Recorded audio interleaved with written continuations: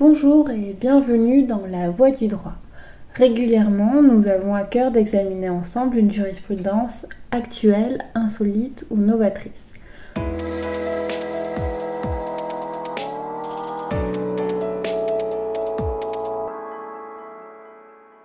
Aujourd'hui, à l'occasion d'une décision rendue le 21 septembre par la Cour de cassation, je vous propose de revenir sur l'obligation d'information du vendeur en matière des sites pollués. Le droit de l'environnement s'est progressivement immiscé dans les relations juridiques relatives aux opérations immobilières, de sorte que désormais, qu'il s'agisse de location, vente ou construction, un critère prime, celui de proposer un bien respectueux de l'environnement et de la santé des occupants. Dès lors qu'un bien présente un danger, il est susceptible d'être classé au titre de la réglementation relative aux installations classées protection de l'environnement, que l'on nomme couramment ICPE. Parmi les obligations qui incombent au vendeur d'un bien immobilier en matière d'information à délivrer à l'acquéreur, figure celle de lui indiquer par écrit que l'activité exploitée sur le terrain cédé a entraîné la manipulation ou le stockage de substances chimiques ou radioactives. L'acte de vente atteste alors de l'accomplissement de cette formalité. Un tel impératif est prévu à l'article L514-20 du Code de l'environnement qui indique de surcroît qu'à défaut de respecter la formalité imposée et si une pollution constatée rend le terrain impropre à la destination précisée dans le contrat, dans un délai de 2 ans à compter de la découverte de la pollution, l'acheteur a le choix de demander la résolution de la vente ou de se faire restituer une partie du prix. Il peut sinon demander la réhabilitation du site aux frais du vendeur lorsque le coût de cette réhabilitation ne paraît pas disproportionné par rapport au prix de vente.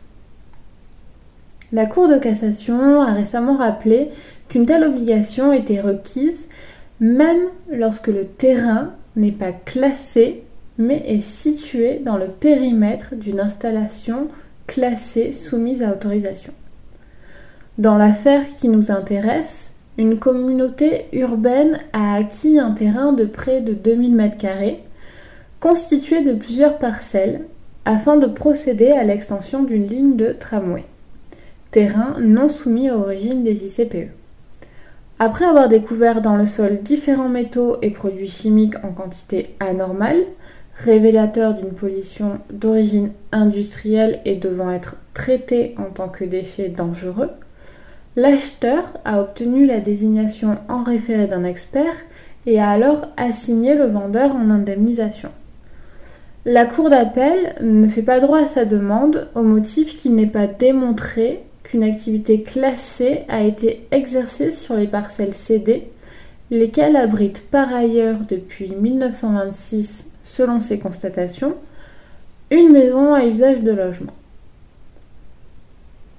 Mais, sur le fondement de l'article L514-20 tel qu'expliqué en introduction, la Cour de cassation sanctionne cette décision et retient que la parcelle litigieuse constituait l'entrée d'une usine exploitée de 1893 à 1961 pour une activité de traitement des déchets d'usine à gaz de manière à en extraire le soufre noir et que l'habitation était en réalité une maison de gardien.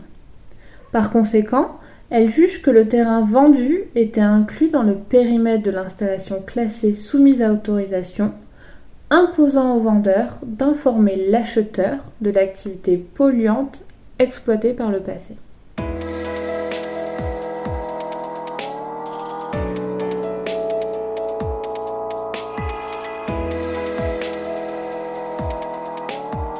La voie du droit par le Même.